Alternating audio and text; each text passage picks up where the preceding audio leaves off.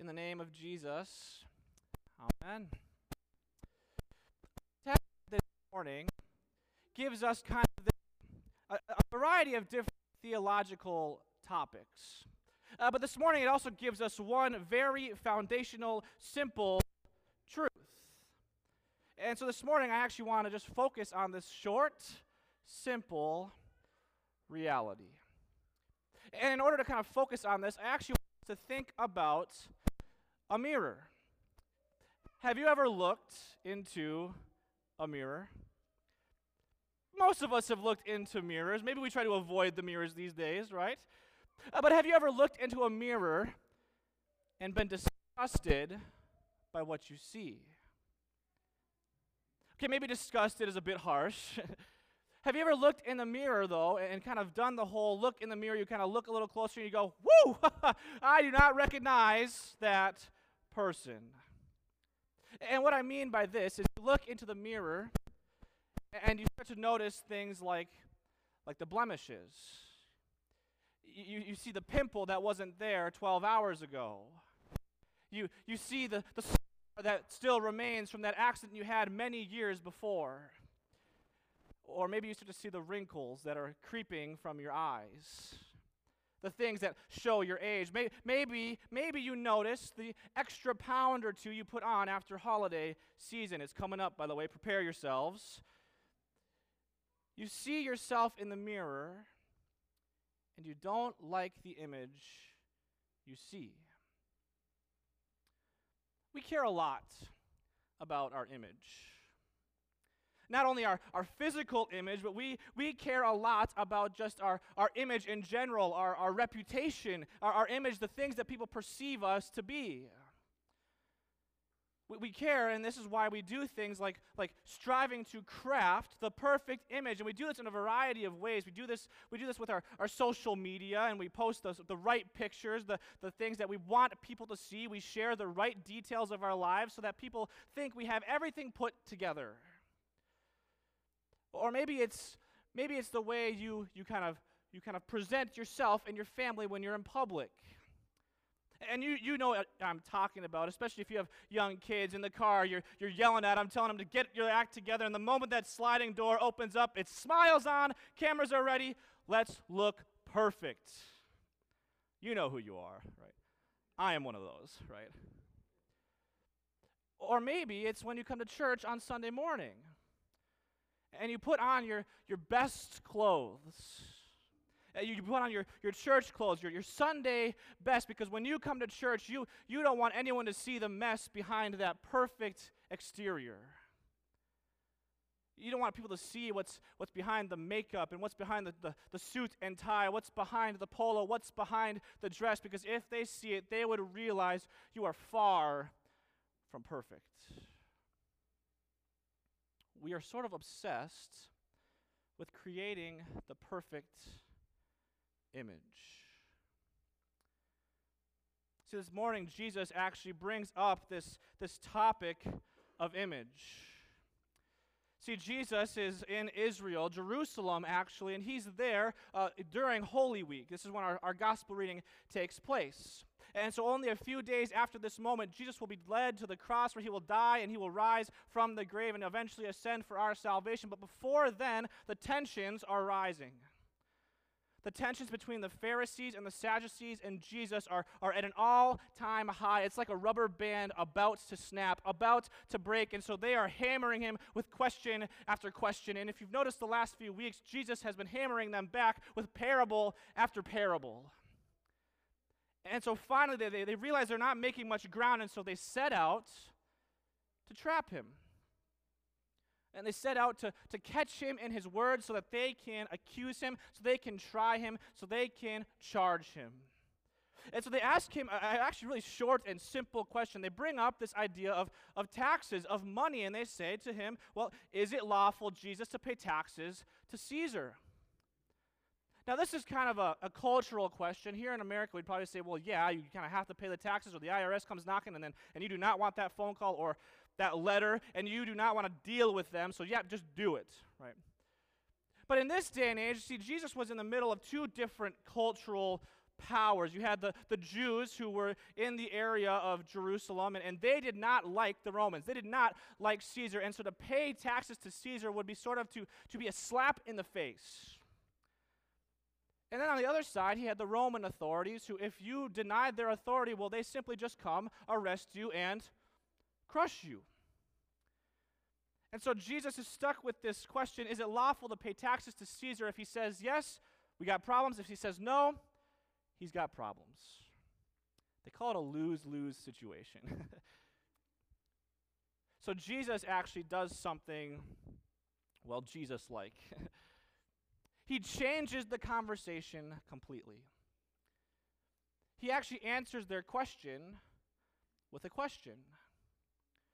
Jesus asks someone to offer up a meager coin that they would pay for the tax, and he takes the coin and he holds it up for all to see, and he asks the question, whose image is on this coin? And it's an obvious answer. Well, it's Caesar's image. And then he leaves them with this simple saying, give to Caesar what is Caesar's, and give to God what is God's. See, Jesus changes this conversation to what is lawful, to who belongs to what. See, it's clear that this coin belongs to Caesar, for it bears his image, but then he raises the question about giving to God, and he says, well, that raises the question, what belongs to God? Well, you're smart folks. You probably know the answer to this question. Everything. Everything belongs to God. Everything belongs to God, for he created all things. He created all animals, and everything that the earth is made out of, he spoke it into existence. Therefore, it is his. But Jesus is actually doing something far more specific, far more pointed. Jesus is calling us all the way back to Genesis 1, where God created the heavens and the earth. Jesus is raising the question not of what belongs to who, but whose image bears whose image. Right, so he brings us all the way back to Genesis 1, where God created the foundations of the earth, and it was there where God spoke everything into being. We're there where God made the angels, the rocks, the creepy, crawly things amongst the earth, the cattle, all things he made, but there was one creature that he made in his image. There was one creature that God put his hands in the mud and crafted them meticulously. There was one image, there was one creature that would be his crown jewel. There was one creature who he would breathe the breath of life into their lungs. There was one creature he would make in his likeness, who he would put above all else. There was one creature that he would smile upon greatly. And this creature was not just good like all of the others, but this creature would be made, and he would say, this creature is very good. And my brothers and sisters, that creature is you. You are God's crown jewel. He has made you and crafted you in his own image. And I want you to know this. This is the simple truth I want you to come away with this morning, because every time you look in the mirror and you're disgusted with what you see, I want you to remember that you are someone that God loves. And maybe you're wondering why is this focus on this very simple truth? Well, here's the reason why. Because Satan wants you to think otherwise. Satan is active in every one of our lives, and he has words that are venomous. He has words that are poisonous, and he's whispering them in your ears, and I know he is, because he whispers them into mine. See, when you look in the mirror, Satan wants you to see someone who is still in their sin. When you look in the mirror, Satan wants you to see that person who has lied. When you look in the mirror, Satan wants you to see that person who has stolen. When you look in the mirror, he wants you to see that person who has cheated. He wants you to see that person who has hated. He wants you to see that person who has been harsh. He wants you to see that person who is greedy. He wants you to see that person who has failed. He wants you to see that person who is broken. And he wants you to see that person who, although they may be alive, is dead. And he's crafty. As my old pastor said, he's a dirty dog. And he plays dirty. And he whispers words in your ears. He wants you to see yourself as blemished, as flawed, as broken. He wants you to see all of your scars. He wants you to look in that mirror, and he wants you to hate yourself. He wants you to forsake yourself. He wants you to say to yourself, God could never love me. So do not listen to Satan. Because he is a liar.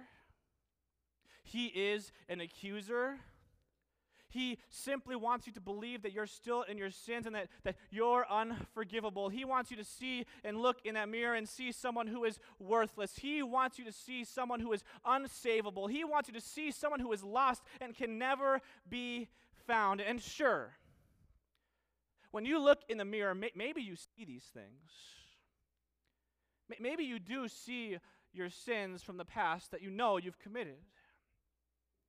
Maybe you sit and you remember some of those wrong things you've done.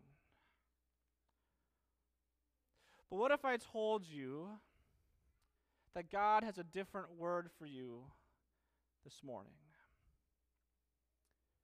What if I told you that there is someone who loves you and that although your image is not perfect, he is the image of perfection? What if I told you this, that there is someone who is the perfect image of God and this person has actually taken your place in front of the mirror? What if I told you this person whose name is Jesus actually stands before you? He takes your blemishes. He takes your flaws. He takes your brokenness. He looks and he takes your hatred. He takes your greed. He takes your thievery. He takes your lust. He takes it all onto himself, and then he dies. And when he dies, he buries it in the grave. What if I told you that God loves you so much that he himself dies for you? What if I told you you have one who will speak up on your behalf? You have one that when Satan is uttering his venomous words and he's causing you to doubt yourself, to doubt your faith, to doubt your salvation, he is causing you to doubt who God has created you to be. This Jesus steps in and he speaks up, and when he does, he says, Satan, go back to hell. This one is mine. I have died for them. I have made them in my image, and no one can pluck them from my hand. What if I told you that you are a righteous people? You have been made in the image of God. Regardless of what the world says, regardless of what Satan says, Christ has given you his perfect image. So when you go home, maybe go look in the mirror. And when you look in the mirror, I do not want you to see the blemish. I do not want you to see the sin, the brokenness. I do not want you to see this shattered person, but instead, I want you to see someone who was a sinner and is now forgiven. I want you to see someone who, they were lost, but you are now found. I want you to see someone who was once dead in their sin, but is now alive in Christ. You're the crown jewel of all creation. You're so loved by God. So no matter what Satan tells you, please do not forget it. In the name of the Father, and of the Son, and of the Holy Spirit. Amen.